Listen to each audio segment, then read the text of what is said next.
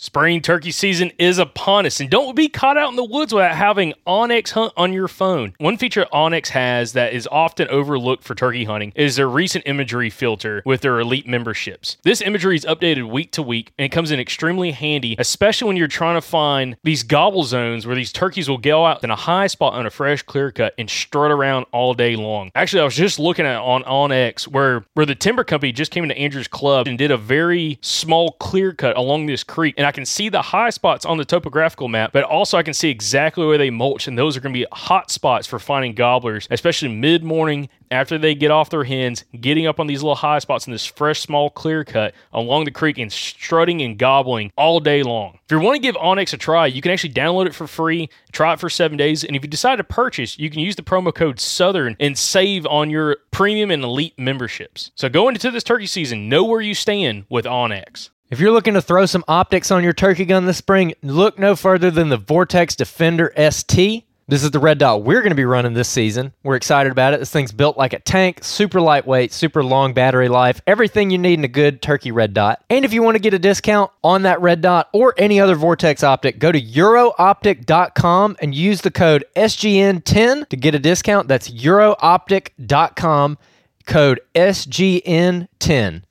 If you live in the Gulf Coast region, you need to find yourself at the EcoWild Expo May 10th through the 12th in Mobile. It is the premier outdoor expo for the Gulf Coast region, and we're going to be there. We're going to have a booth. We're super excited about it. Can't wait to meet you guys that live down there. We absolutely love the Gulf Coast region, so to be a part of this show, we're super excited about. We're going to have past podcast guests there at our booth for you to talk to, guys who are relevant for your area, who you can talk to. You can pick their brain. You can joke with them, laugh with them, tell them your story, whatever you want to do. It's going to be an awesome time. We're already working on some past podcast guests, but hey, if you live in this area and you have a suggestion for someone you want to see at that show, write in and we'll see if we can get them. There's going to be all kinds of exhibitors at the show that are focused on hunting, fishing, conservation, and recreation. There's going to be activities for the whole family there. They got axe throwing, archery. They're going to have our podcast booth. And then for the kids, they got touch tanks, a honeybee exhibition, a raptor show, kids fishing tank, BB gun range, and a butterfly house. So you're going to love it. Your kids are going to love it. It's going to be an awesome time. So head on over to ecowildexpo.com to get more information on the show and to go ahead and grab your tickets. And hey, mark it on your calendar. May 10th through the 12th. Be there. We want to see you, and we're excited to talk to you. So we'll see you at the EcoWild Expo this May 10th through the 12th at the Mobile Convention Center in Mobile, Alabama.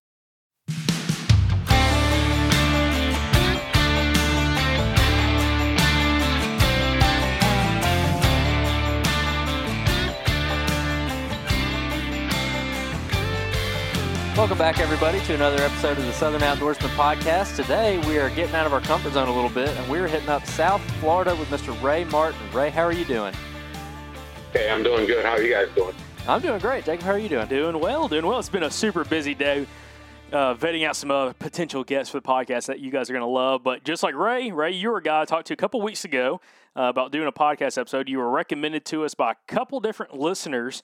And after doing a little research, I had seen that, you are a person who has a ton of success hunting in South Florida on public land and doing really outstanding when it comes to you, your son, and kind of the group of guys that y'all hunt with when it comes to not only tagging out every year, but taking really, really good deer, especially for the region. So, Ray, to kind of get us started, can you kind of tell us a little bit about yourself from like the region, the state that you're coming in from, and also like a little bit of your background when it comes to bow hunting and getting into hunting, because I find it's kind of fascinating after I'd heard it on another podcast. And then we'll kind of dive real deep on the topic of, this July, August rut that y'all have down there.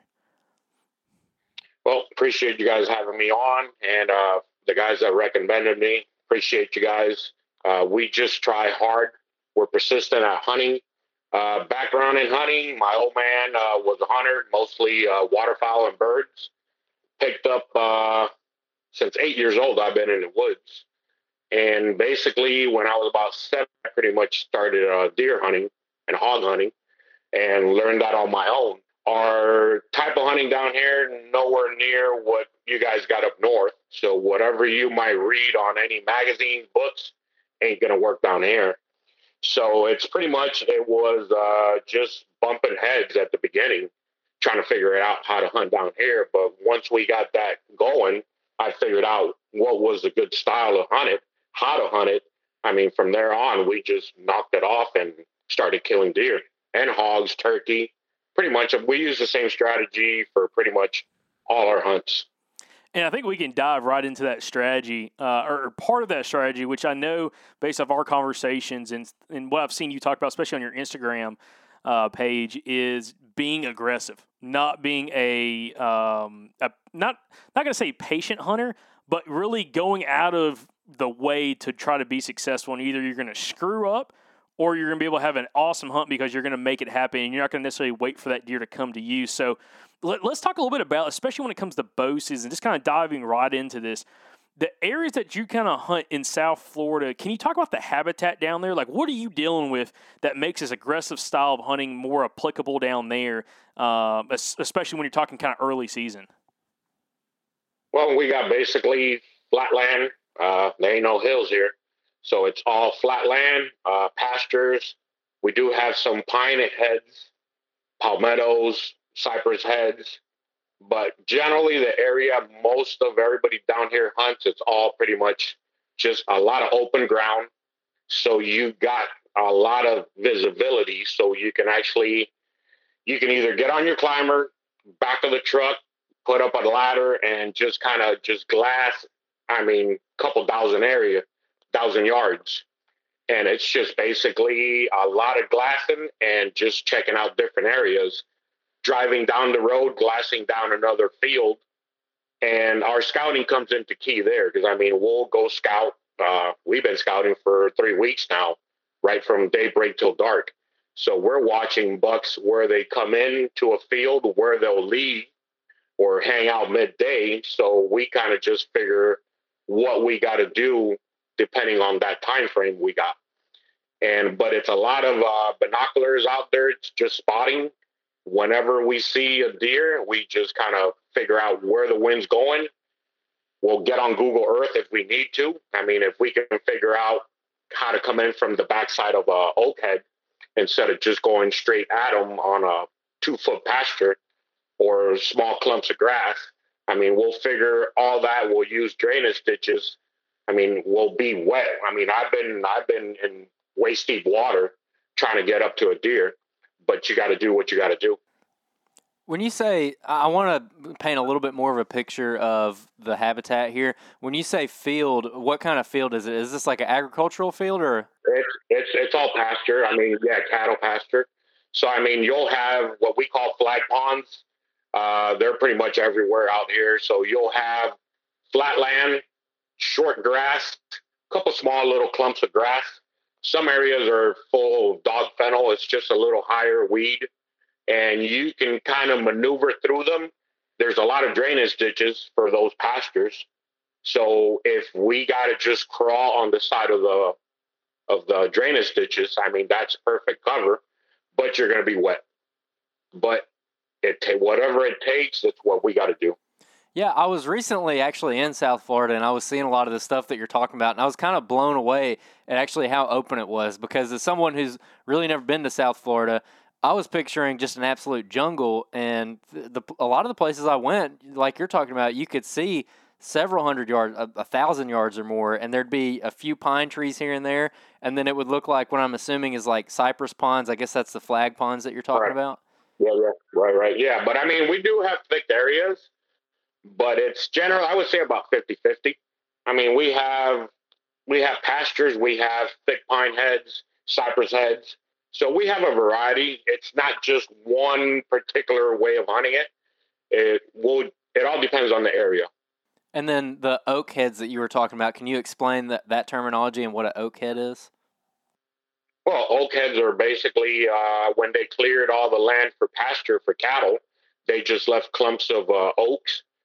Some could be a couple hundred yards. Some could be just maybe a 30-yard circle. And it was just basically to give the cattle some shade area. But we'll use all that area to just kind of work our way through if we see a deer a couple hundred yards from it. Like we'll bump from one to another just so we can cover ourselves. That's what we're trying to put that stalk on. Mm-hmm.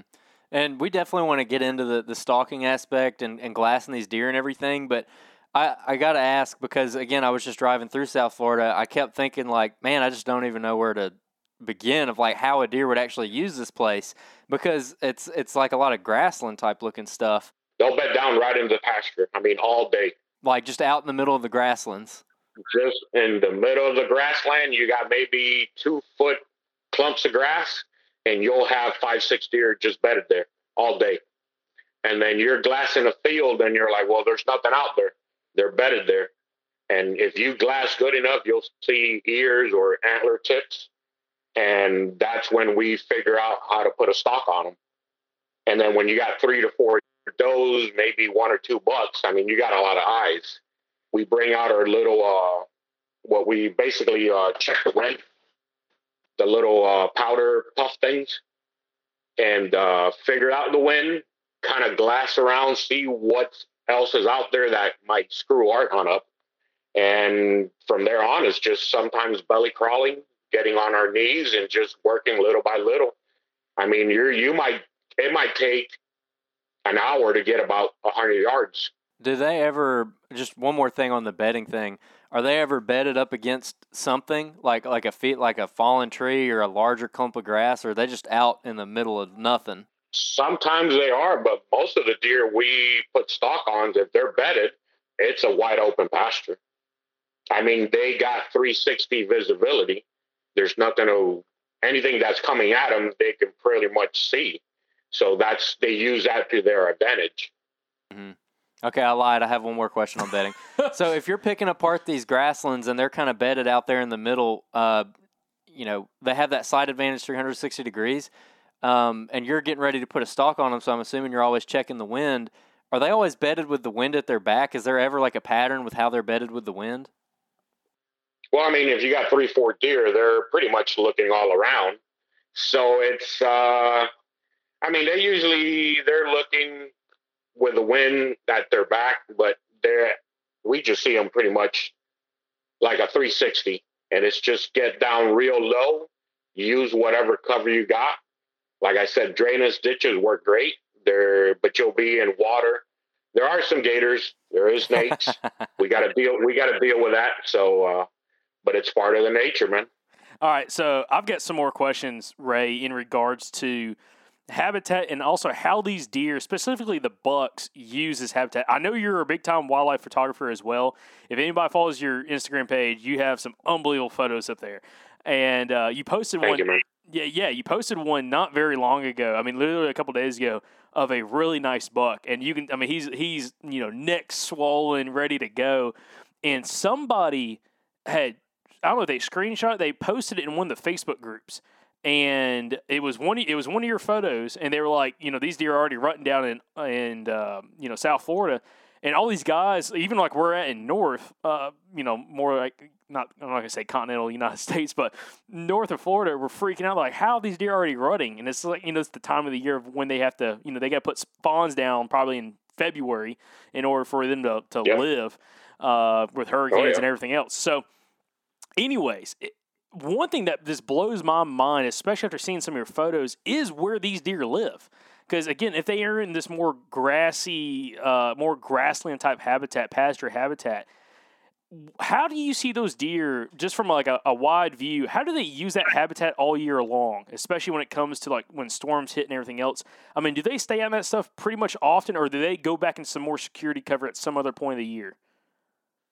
I mean, we actually had 1 year a hurricane came through, and I can't remember which one it was, and we started seeing a lot of action on cameras as that hurricane was rolling through, and they were going straight into some pines and some cypress just to get that cover.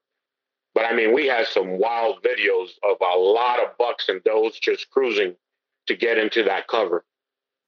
Interesting. Okay. But in lightning storms, or I mean, we have massive lightning storms and rain here every day, pretty much in the afternoons. I mean, those deers will be right smack in the open. Okay. They're not going to go for any cover. So that I wanted to say all this because I want to say this at the beginning of the podcast to really set the precedent of what we're talking about and how, I mean, kind of fascinating this is, especially like the area of the country that you hunt, how these deer react to it. and just the opportunity that y'all have. Because one thing that maybe we can talk about, Ray, early in this episode before we really get into the nitty-gritty on these tactics and these strategies is, Florida has a pretty cool opportunity when it comes to the amount of buck tags that you get in that state. Can you talk about that a little bit? How many state tags y'all get and the opportunities there, especially with some quota hunts? We're allowed $5 or $3 and 2 does. But most of the management areas we hunt down in the south, we have no doe take. We can't shoot a doe. So it's basically it's great. We get to shoot $5. We do have an antler restriction. Some areas are 3 points on one side, 1 inch every point, or a 10-inch beam. Some other areas got a 2 point on one side. It all depends on what management area.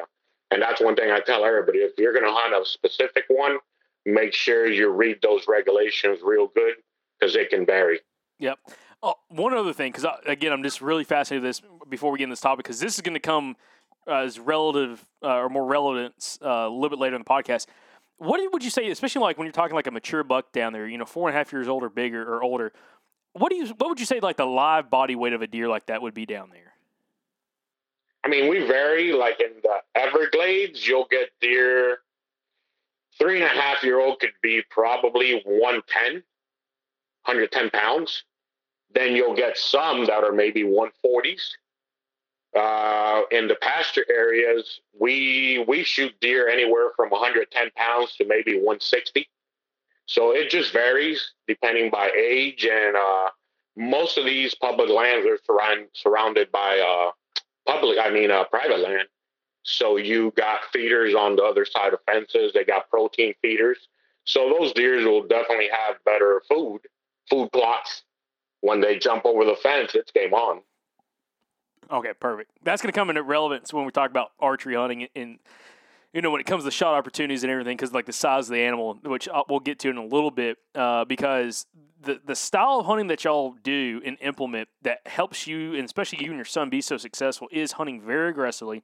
You're not waiting on any kind of deer. And also, you've really kind of learned how to be versatile in this landscape, both you and your son, and how to be able to adapt with the situation where a lot of guys like myself, I'm like, yeah, I can imagine, spotting and stalking a deer. I've never done it, but I'm looking at like, that's what you guys do year in and year out down there for ever how many years you've been bow hunting, and specifically bow hunting. We're going to get to kind of some muzzleloader talk as well, but like the bow hunting aspect, it's very, very similar as you would see guys out in the West hunting for like antelope and mule deer. Specifically more antelope, kind of like the bigger kind of plateau flats, and they're just trying to get close enough to be able to get an archery shot. It brings up one question, and not to sidetrack the conversation. Have y'all ever tried to decoy a deer out there? Or use like a doe decoy to kind of get yourself a little bit closer? Me personally, no, but I do have buddies that have actually used doe decoys, or they'll use a silhouette of a cow. I think, I can't remember what company makes it, and it does work. We do have, it's pasture. There's a lot of cows. So whatever you can use to that advantage, yes, it will work. Very cool. I've seen 2 guys stalk. That was like 2 years ago. One guy was holding the cow decoy, the big old foldable type, and his buddy was right behind him. They got, I think, within about 50 yards. And he did whiff that shot, which I was watching it all from my truck, and I was like, "Damn, that must have sucked." But we all been there, so it's part of the game. Missing is part of the game. So, but yeah, that was actually, not many people use it, but it does work. Yeah, and I was gonna say that company that makes that decoy is Montana Decoys. I've seen guys. That one. That's the one, the Montana decoy. Yep, and foldable is a 2-sided decoy. That's super, super interesting. So again, there's a lot of similarities between this style of hunting and how guys antelope hunt out west. So that's really kind of cool here. Now, I want to kind of move forward a little bit. You're talking about scouting in this area. This is going to be very. Hopefully listeners hearing this, even if you live in an area that has nothing of habitat like what we're talking about here, it's just fascinating to listen to like you talk about this and us kind of learn of the different whitetail opportunities we have here, especially in the Southeast. Because, say, this is what I'm looking at. say a guy's like, oh, I want to go out west, and they can't afford to travel out west or whatever. Well, if you can get down to South Florida to get a tag, especially one of these no, not quota, but you said there's some public land down there that you don't have to have you don't have to draw for to go get access to, or you put it for a quota hunt. Yeah. You can still go do a spot and stock style hunt without having to travel halfway across the continental United States. If you live in like Mississippi, Alabama, Georgia, South Carolina, you can get down there to where you're at in like 12 to 14 hours, depending on where you live. So anyways, it's kind of interesting here, but I want to kind of get back into the scouting aspect of what kind of consists of scouting. You mentioned glassing is a huge part of what y'all do, and it makes plenty of sense, especially on the more open areas, these big pasture lands where you can glass for thousands of yards. So that's huge. How do you implement trail cameras, if you do implement trail cameras, in and around any of those types of properties? Well, that's when we'll just walk the perimeter edges that do have oak heads and pine areas. What we just did this weekend, we went out. I mean, I've been hunting this property. Say it's a quota. It's all quota, but I've been hunting it for about 10 years. I got a lot of buddies that will invite me, so I know the area. So we all usually get a good shot at something. And but this one, it's the same thing: pasture, pines, some dog fennel, which is usually about 5-6 foot kind of grass type, real thick. The deer bed in it, which is great for them. But, I mean, it's hard to spot them in there. But we'll set up our cameras on those perimeters. We'll get on Google Earth and find, like, pinch points on a corner of each kind of open pasture. And then you might have one pasture, and right smack in the middle, you'll have two pastures, and in the middle, you'll have a small funnel of pines. And we'll definitely start setting up some game cameras there. I mean, I'll set up 5 or 6 cameras within 80 yards of each other just to figure out which trail might be the best used. And all depends on how much rain we get. I mean, it's been raining here, so our water level dictates how the deer move also. So the higher the water, the easier it is to pattern for us down here. I mean, once those fields will start getting flooded, the deer are going to work more down the edges of the pines, that's what we love. I mean, the higher the water, the easier it is. Is it pretty common for it to flood out there where you have like a lot of these pastures with standing water in it? Oh, yeah. Right now, we walked an area where me and my son went in. Last year was about 10 inches deep. We were in knee-deep water to get to the high ground. And we set up 4 cell cameras, and within an hour, we already had deer walking right by it. Very cool. But we use that water to our advantage. I mean, we'll set it up right on them edges of the shallower part. I mean, the deer here, they don't mind water. So we're not going to be sitting on high ground where there's just typically 100% dry. We'll just hunt those edges that still hold water, and the deer will just funnel right through it. Our deer are I think they like to swim, man. Those things are in water all day. So do they kind of seek out that shallower edge of the water? Are you saying they kind of almost use that as a travel corridor? They'll use that as a perfect travel corridor. I mean, I'm usually hunting within 20, 30 yards of any dry spot, but I'm basically if I'm on my climber, I'm on water. And being that it's such a open terrain and a lot of grasslands, and you said that you like to use maps, are you actually locating deer trails based on like satellite imagery where you're seeing the deer trail on the image and then going and looking? I mean, that will change. Usually it's about a year or 2 years old, or Google Earth, but it does work. I'll just use that Google Earth to find pinch points, flag ponds, if you got 2 flag ponds, let's say within 100 yards of each other, but the center is dry and it's got a couple pines or a cypress, we can actually put a climber. We'll set up there because the deer will definitely feed on the edges of the flag pond. It's all got nice green sprouts always coming up. So that's food source. It's all green. Everything is all food source. So you just can't find one specific food source. Everything is green. That's all they eat. Unless you got a oak tree dropping acorns, If you find that, you might have the golden apple right there. But usually, on Google Earth, we use that a lot. We'll even use it if we're going to put on a stalk. We'll try to find any sort of advantage how we can get to that spot, even if we got to drive around a mile. There's a lot of access roads. So if we know where the deer is at and we just got to drive around, we might leave. I usually don't have anybody to spot me. My son's doing that now, but he always gets on the phone and starts playing video games, which I already told him I'm going to whoop his butt about that. Because I spot for him and he's just sitting down playing video games. And I already told him, I'm like, dude, I'm going to whoop your ass if you get on that phone again and not text me or call me and tell me, hey, man, you're 100 yards, you're 200 yards from the deer, or the deer's gone. You wasted your time. That does happen. Yeah. Another thing I'm curious about, when you're going in to check spots and you're looking for some of these pinch points, or even if you're just looking for an area to set your cameras, what kind of deer sign are you paying attention to? Are you looking for things like rubs and scrapes or tracks?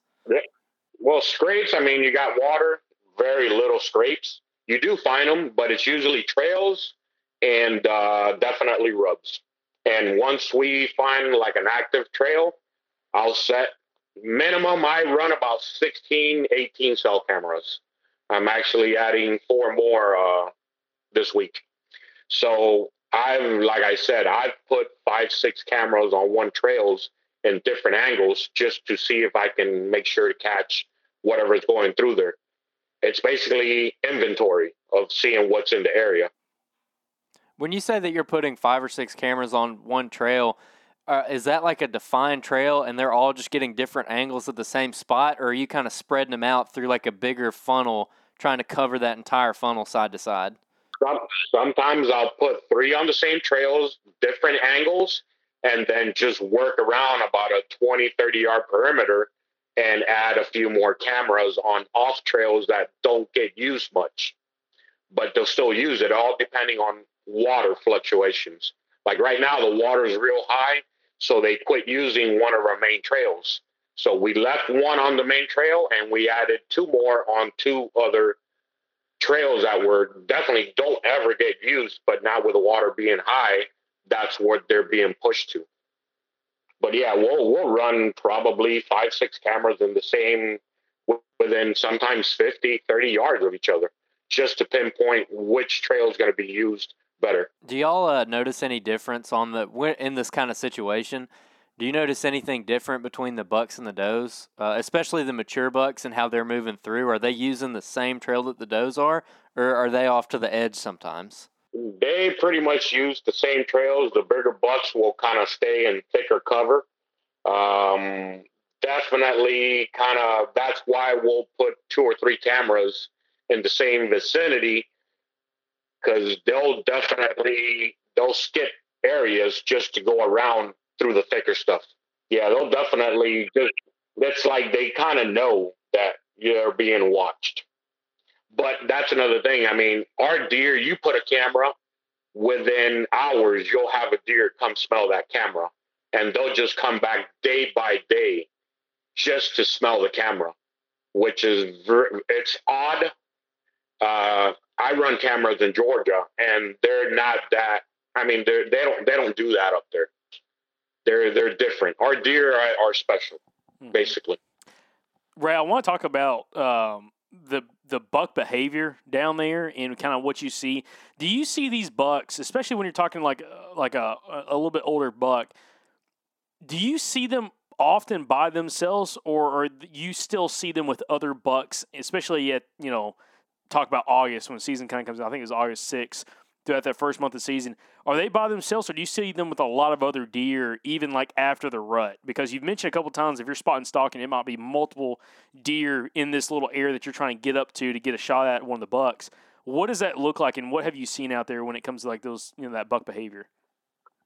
On the rut, usually we'll have that big mature buck with that doe, but I've had 3 other 2-year-olds, 3-year-olds, 1.5-year-olds just hanging out, see if he can get a piece of action. And but yeah, usually they're by themselves with a doe. when we see them cruising, they'll be just cruising by themselves. Usually, they don't really hang out with the smaller bucks. Once they all get together, rut's over. I mean, you'll see two, 3 bucks together, different age class. I mean, all the way from yearling to. Actually, there was a good one. We were doing a stalk, me and my son, and we came out on an edge of a flag pond. And then when I looked to my right, I saw a button buck. And then he never saw me. We kind of startled at each other when we looked at each other. And then I'm like, well, all the bucks are together. There's got to be somebody else with them. And then when I started scanning the area, it was an 8-point. He was about a 3.5-year-old at 45 yards, just feeding, had no clue we were there. My son couldn't see him because he was a lot smaller. So I'm like, hey, man, I got to take this shot. That was with a muzzleloader. So I just told him, I was like, hey, see where he runs. And when I shot, he didn't move an inch. But as soon as I saw that young buck, I knew there had to been another buck with him somewhere as a bachelor group.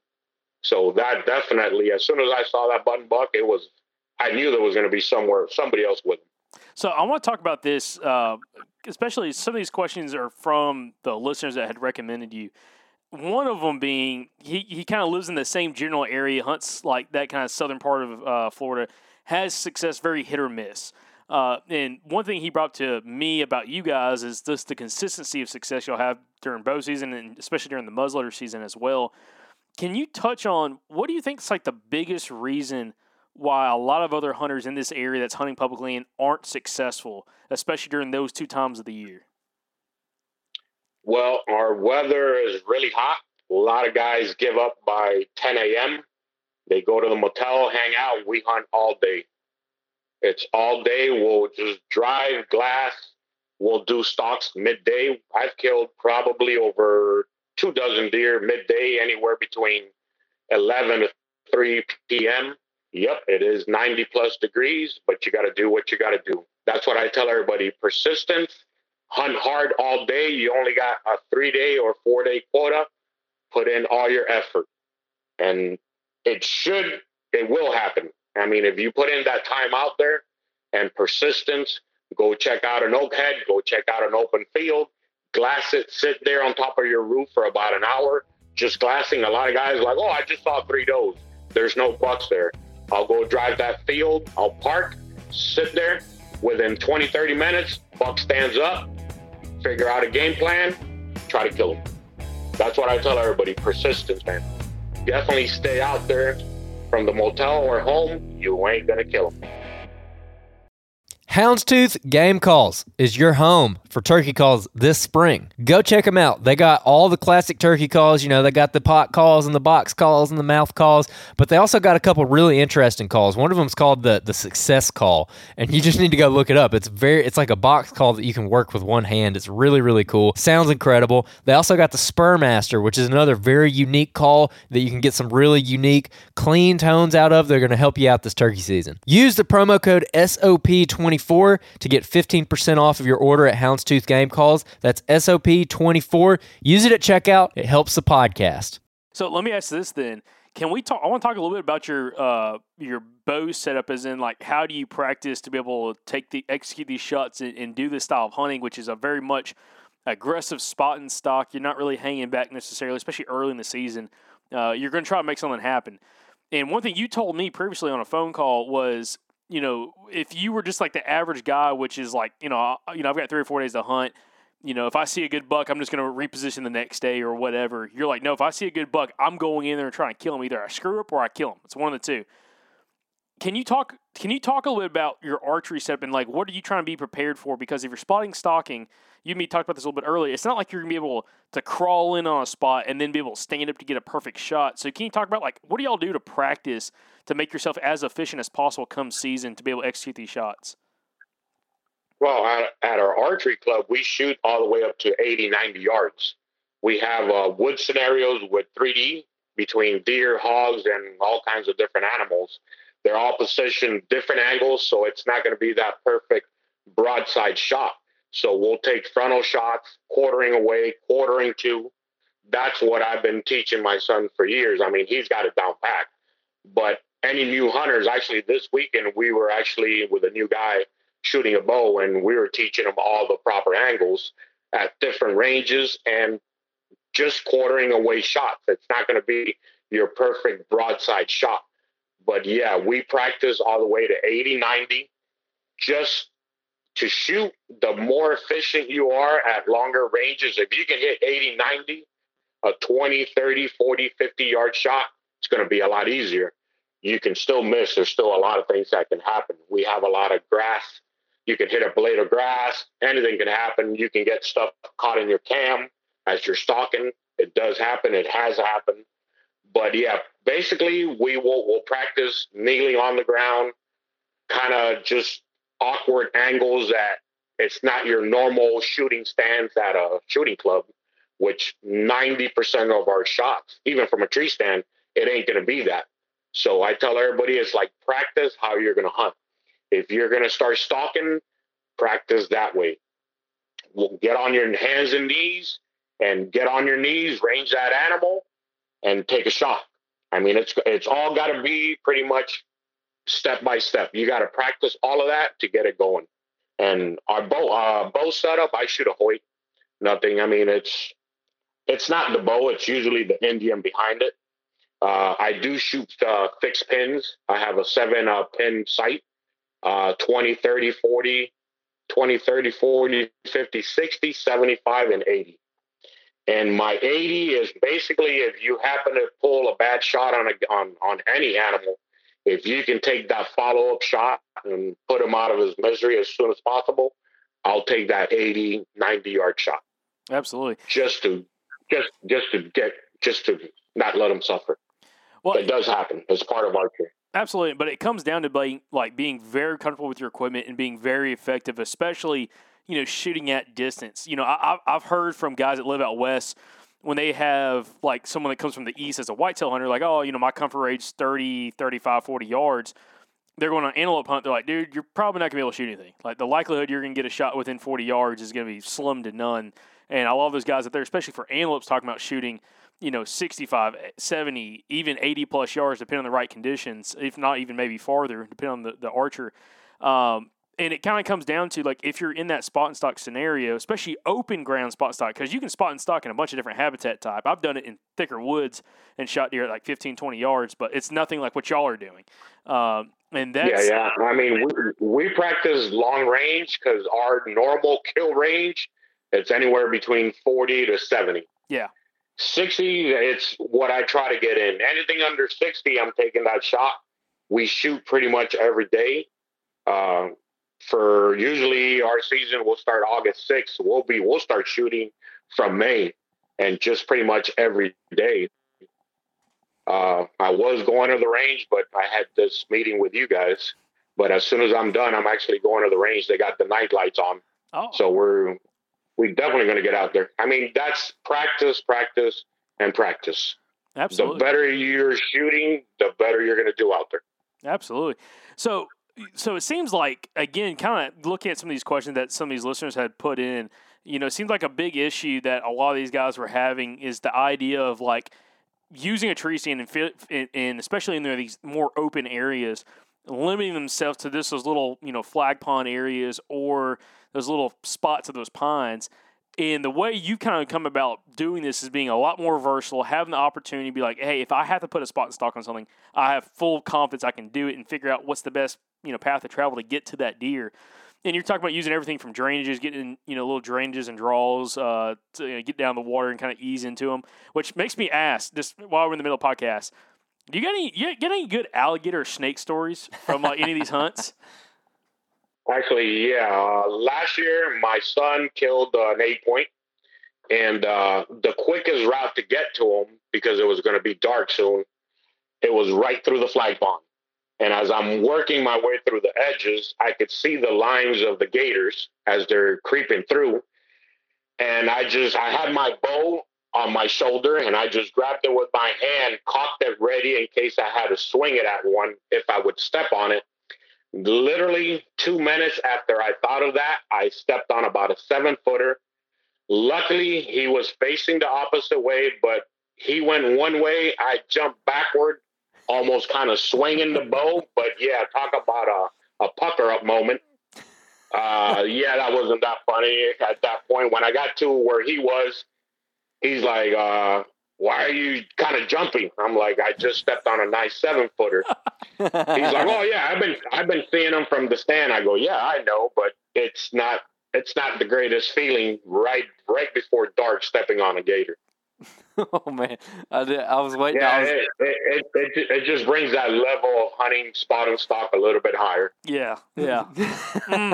That's a good point. Yeah, snakes. I mean, it's not a big deal. We do encounter moccasins, rattlesnakes.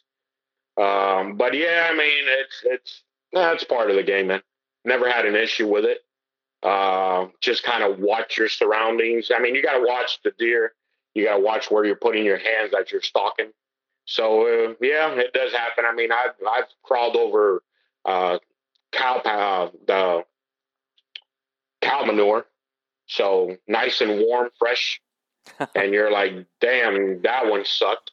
And if you didn't kill that deer, that one really does suck, because now you're going to come back full of crap. But I do carry in my truck. Usually on any hunt, I'll take 6 to 8 pair of pants and shirts, because I mean, we're stalking all day. One thing that you mentioned earlier that kind of piqued my interest was you were talking about you're glassing off like the roof of your car. Are you pretty much, when you're moving around trying to locate deer, are you always doing it from the truck, from a road, or do you ever try to get into some off-the-road areas that you can't see from roads? No, we'll walk off to some oak heads. We'll start glassing from those areas. We do use what the cow ponds, when they dig up the dirt so the cows can actually go drink water, those are mounds. We'll get on top of those mounds and just glass. I mean, you'll have 2,000-3,000 yards of view in a 360 degree. So it's basically, we'll get out there and just sit up there for a couple hours and just start glassing. And then the other point that you were talking about from a stand, if we do see a deer and we're actually on our climber, if he's not coming our way, we're going to get down and try to figure out how to put a stalk on it. It's not going to be like, we'll set up tomorrow and try to kill him tomorrow. We're going to try to get that done today. Tomorrow, I might not make it back for some sort of reason. Truck can break or anything can happen. But yeah, if we see that deer and we can stalk it that same morning, afternoon, we're going to go after him. The next question on that is, when you are sitting down to glass a spot, how long do you give that area? Are you kind of locked in and you're going to glass this area pretty much all day? Or do you have a certain amount of time where you feel like you've covered the area and you're going to move on to the next spot? That all comes down to our scouting. I mean, sometimes we'll be out there scouting from daybreak till dark all day. We'll give an area probably a good hour. Just from, if we got a good vantage point real high, I mean, we'll sit up there 3-4 hours. We killed the buck last year on the last gun hunt. We knew they were going to be in there. They were going to be using some thick dog fennel as for cover to come through. So we just took some beach chairs and we sat up there. And I mean, it was a buddy of mine drove by a couple 100 yards and he called me up. He goes, "Hey, are you sitting up on that mound on a beach chair?" I go, "Yep." I go, "All I need is sunscreen and we're ready to go." But we knew what was going to be coming out of that area. So I think we were up there about 2-3 hours. We sat up there at 2:00. And at 5:20, we had a nice 8-point come out, and I shot that one. So I want to talk about, I think it was, if you told me correctly, and if I remember the story correctly, last year it was an 11-point you killed, where it was a muzzleloader hunt. You were in a stand. It wasn't necessarily coming your direction. You kind of put a move on it. Was that last year that you did that? Yeah, that was last year. Actually, it was a 12-point. Okay. It was a mainframe 10 with 2 kickers on it, yeah. So let's talk about that, because this is something I just want to highlight, and this is for all hunters, whether you're hunting down in Florida or not. This is something I'm going to kind of take to heart is, no matter if you're just a weekend warrior and you're hunting a place that you can hunt all year long or all season long, or it's a quota hunt where you only have a few days to hunt it, being more aggressive, I think, can really kind of play a factor for you, especially if you have these kind of opportunities. So can you talk a little bit about that hunt specifically and explain like how being aggressive that day helped you come home with a really, really nice deer? Well, on that deer, we we knew he was in the area because we saw him during scouting in July. I set up 11 cameras within 300-yard perimeter just to see what area he was coming in and out. He was mostly in a big pasture surrounded by oak heads. I mean, pretty big oak heads. Some oak heads were probably 600 yards long, probably about 100 yards wide. So I was trying to figure out which trail he was coming in and out of. He avoided most of the trail cams. That was in August, opening day of archery, which I should have been there on my climber, but I barely sit on it. On archery, I'll do spot and stalk. He was there at 7:30 in the morning, so that was kind of like a bummer. I thought he might have been dead because it hadn't popped up on camera till 3 days before muzzleloader. We went back in, reset up the cameras, and then left the area alone. I mean, it was only 3 days before the hunt. I sat on a cabbage palm overlooking a field that was about 1,500 yards long and about 500 yards wide, just so I can have a good vantage point of where, if he's going to move in from whether 1,000 yards or 500 yards or 50 yards. And as I was sitting there, I mean, I had seen the does get up right at daybreak. And then I was wondering, he had to have been in that area. And then as I'm glassing and looking at 8:30, when I look right in front of me, I just see a big deer just standing in the middle of a wide open field and about 1.5 feet grass. I'm like, there's no way he came in from either side without me noticing. He was just bedded there and got up at 8:30. Now, he was at 350 yards, so with a muzzleloader, that's kind of like he ain't going to, I mean, I'm not going to shoot it. So I just figured out the wind and climbed down out of my cabbage palm and started belly crawling. I got to about 200 yards. I opened up my shooting sticks. I was going to take about a 160-yard shot. He was kind of working my way, so I decided, I'm like, hey, I can creep up another 50, 80 and get about a 100-yard shot and get it done. I creeped in about 60 yards. I opened up my shooting sticks, little portable sticks that I keep on my pack. And as soon as I was going to shoot him, like at 140, he turned and started walking right to me. So I'm like, there's no point of shooting him at 140 when I can wait. And I actually shot him at about 70, 80 yards. And he didn't. As soon as I shot, I heard that impact. I jumped up immediately. I'm trying to reload, cloud of smoke, but I'm not seeing any deer running. A buddy of mine's across me about another 700 yards. He had seen the deer. He was wondering if I had seen it. He kept on texting me, but I wasn't paying attention to any of the text. And as soon as I started walking, I knew he was a mainframe 10. But when I got there and I noticed the two kickers, he was a 12. I mean, I was jumping like a little girl out there. That was a sweet hunt. And I mean, from there on, my nerves kicked in. I mean, I was just shaking. He scored actually 108. So pretty decent buck for down here. Yeah, absolutely.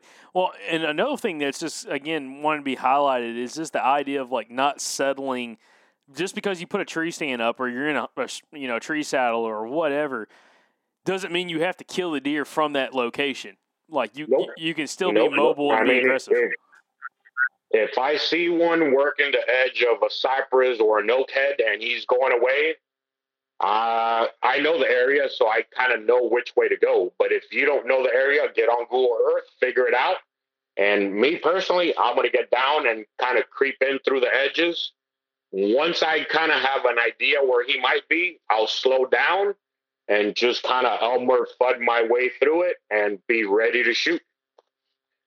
If you're going to be with a bow, I mean, have that arrow knock your release on and ready to shoot. I mean, I've turned a corner of an oak head or any kind of trail and I've bumped into a buck at 12 yards. I mean, and if you're not ready, you're not going to get that shot. Now, if you're ready for that scenario, you'll be able to execute it. So always be ready. But yeah, we will get down and try to kill them that morning, midday, that afternoon. I mean, I've moved stands on deer, but barely. I mean, if we can't get it done, we'll move it over there to where we saw them kind of working a corner of a wood field, a pine edge or something. We'll definitely move over there. But if we can get it, if we can get to it that same day, we're going to move. We're going to get on them. So, Ray, would you say like one of your biggest pieces of advice would be to be more aggressive and not be so passive as a whitetail hunter in situations like this? We're aggressive, man. I mean, every year I kill 4 or 5 bucks. My son's right now at 2 to 3 bucks, and he's 18 right now. And with a bow last year, he actually whooped my butt. He killed 2 nice bucks. So I was actually very happy for him. But yeah, we're aggressive on it. And I tell them the same way as we're done. If we're done hunting, let's say 10:30, 11, instead of taking that short path to the truck, go around to just walk randomly somewhere else and take about a mile, 2 mile loop to get to your truck.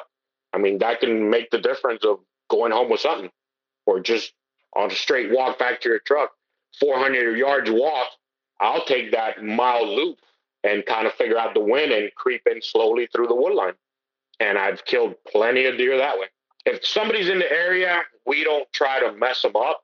I mean, if we know somebody's there, we won't go into that spot.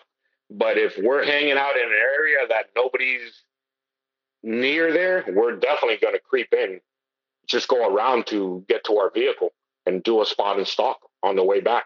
Ray, I love that piece of advice, especially for guys who have limited time to hunt. And yeah, instead of walking right back to your truck, use that time that would otherwise be pretty useless, just walking in a straight line back to the truck, hanging your head all bummed out you didn't see anything, make a loop and try to find something new. Yep, they throw their bow on their shoulder, they put the gun on the sling, and they just go on a beeline straight to the truck. I'm like, my son's like, where are we going? Because he knows we ain't going to do that.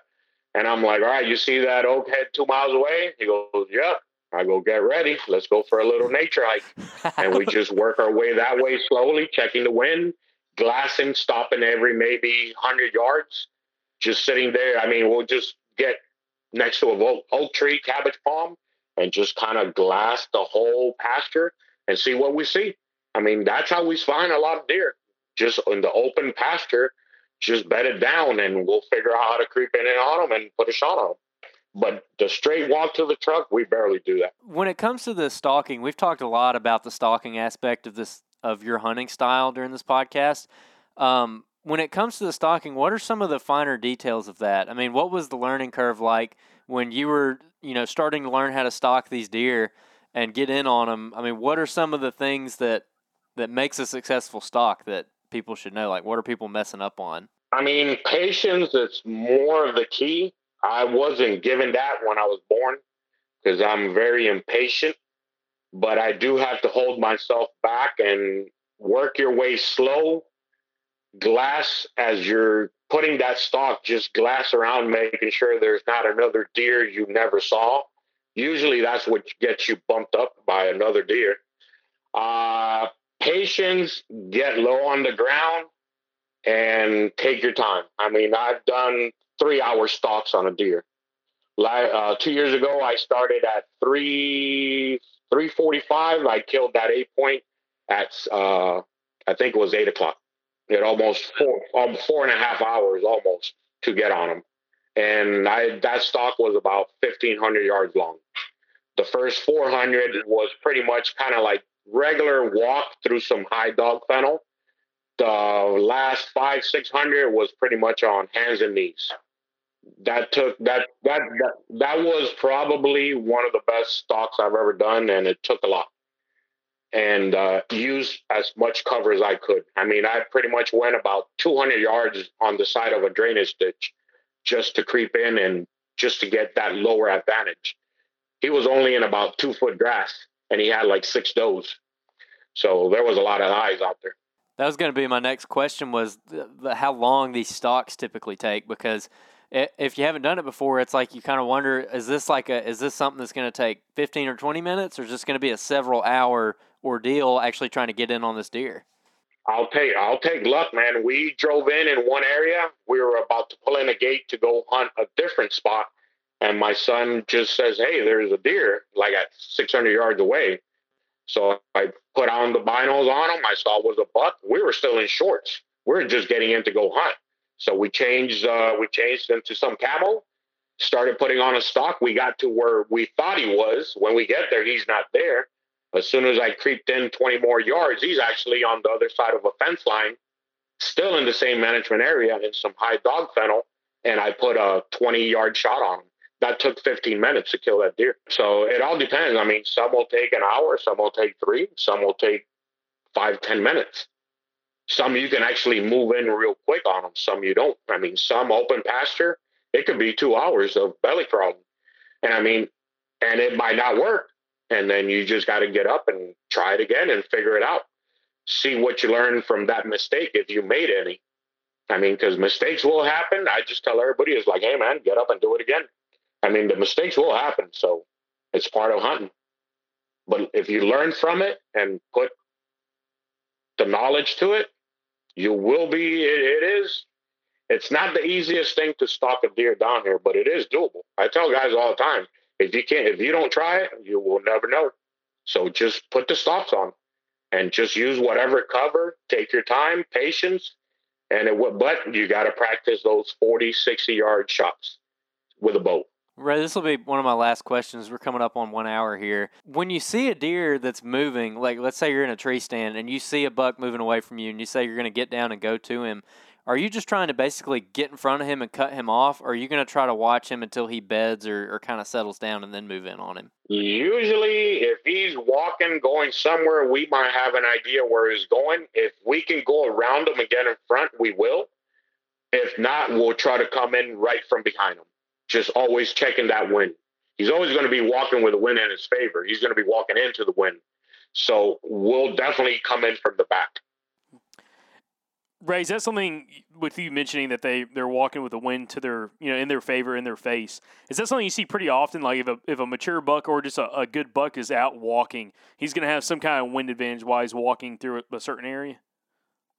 Pretty much. I mean, he knows where he's going to go bed, whether it's on an edge of a flag pond or oak head.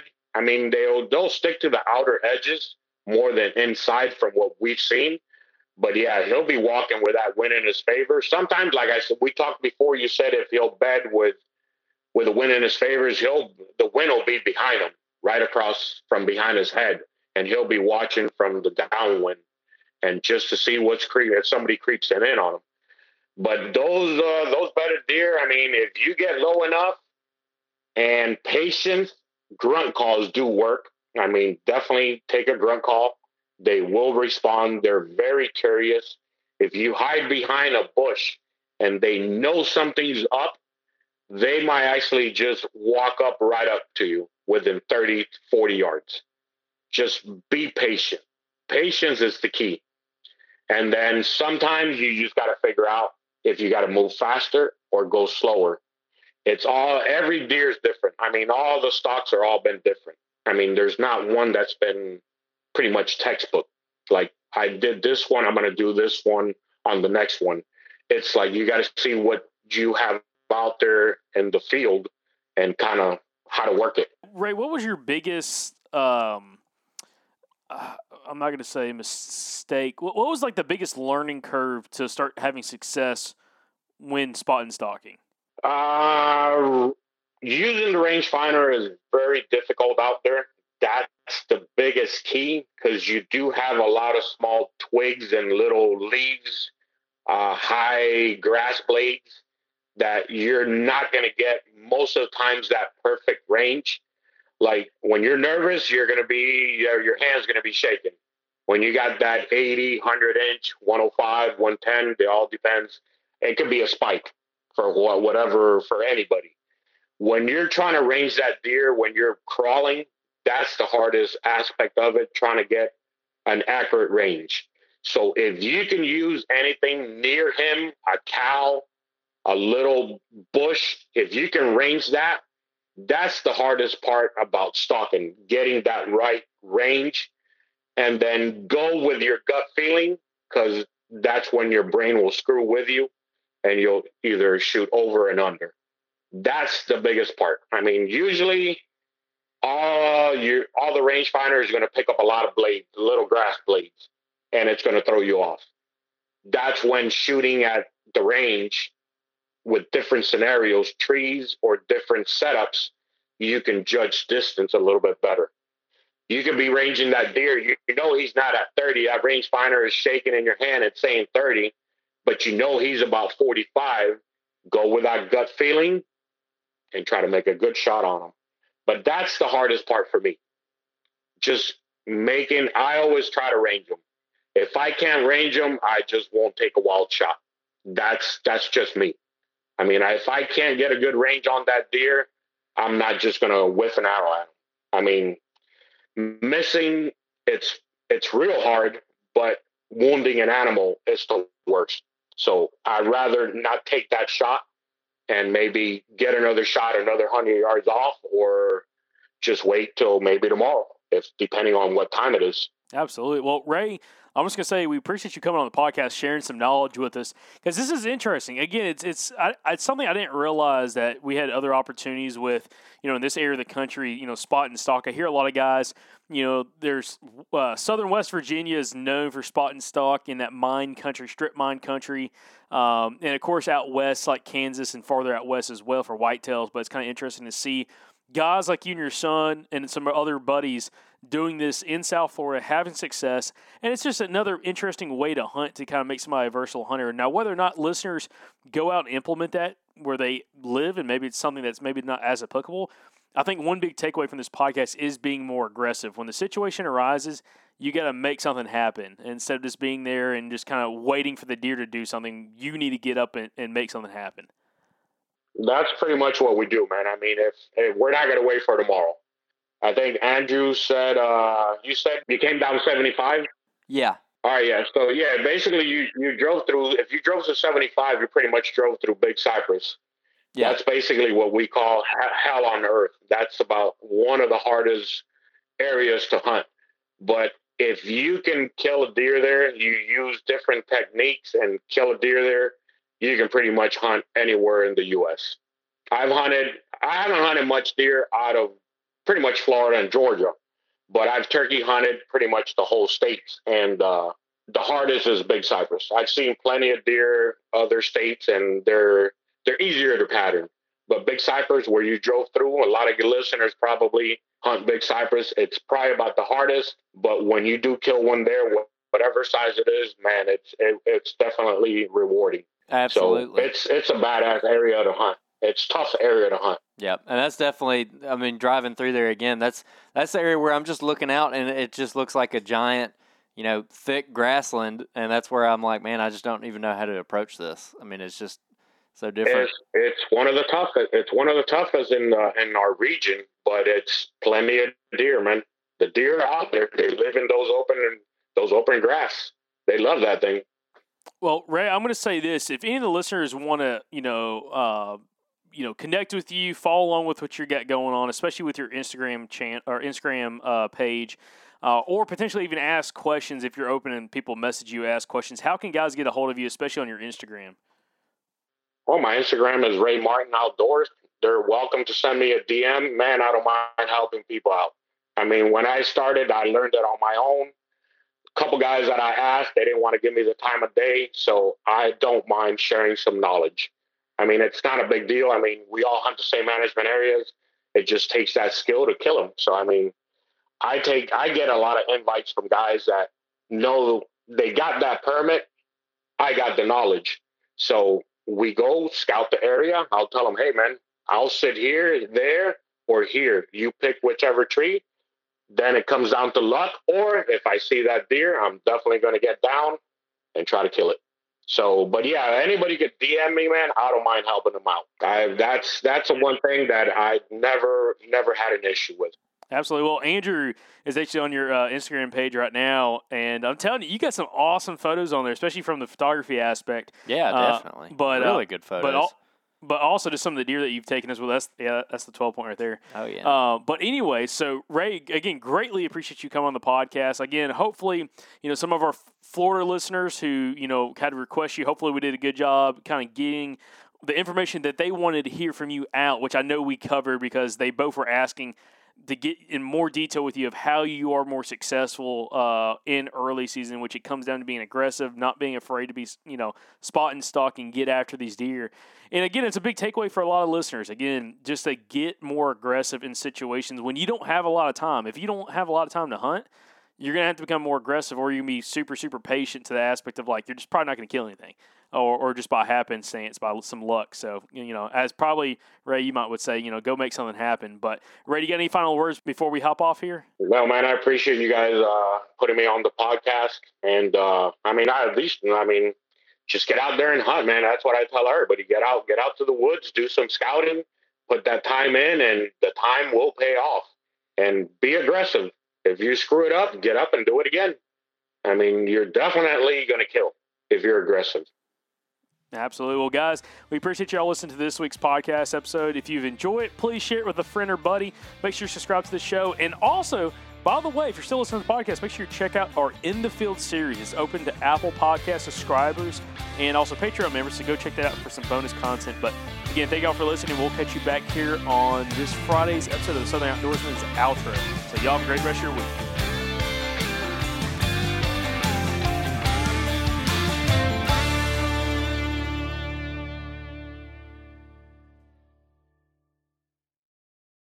All right, guys, we're starting to get kind of close to summer here, and you know what my favorite part about summer is? The Mobile Hunters Expo. Y'all heard us talk about it a lot last year, and we actually got to meet a lot of you guys at that expo. Well, we're excited to announce we're going to be there again. This time it's going to be in Dalton, Georgia, June 28th through June 30th. We are going to be there all 3 days. We're going to have a bunch of past podcast guests there. We're going to have a booth where you can come by and grab some merchandise, and I'm sure we're going to be recording all kinds of podcasts there. If you're unfamiliar, the Mobile Hunters Expo is the place you need to be if you are the kind of hunter that listens to this podcast. This show was literally made for you. It is an excellent group of people that are going to be there. A lot of whitetail killers from around the Southeast are going to be there. You're going to get to talk to them, shake their hand, learn from them in person, make some connections.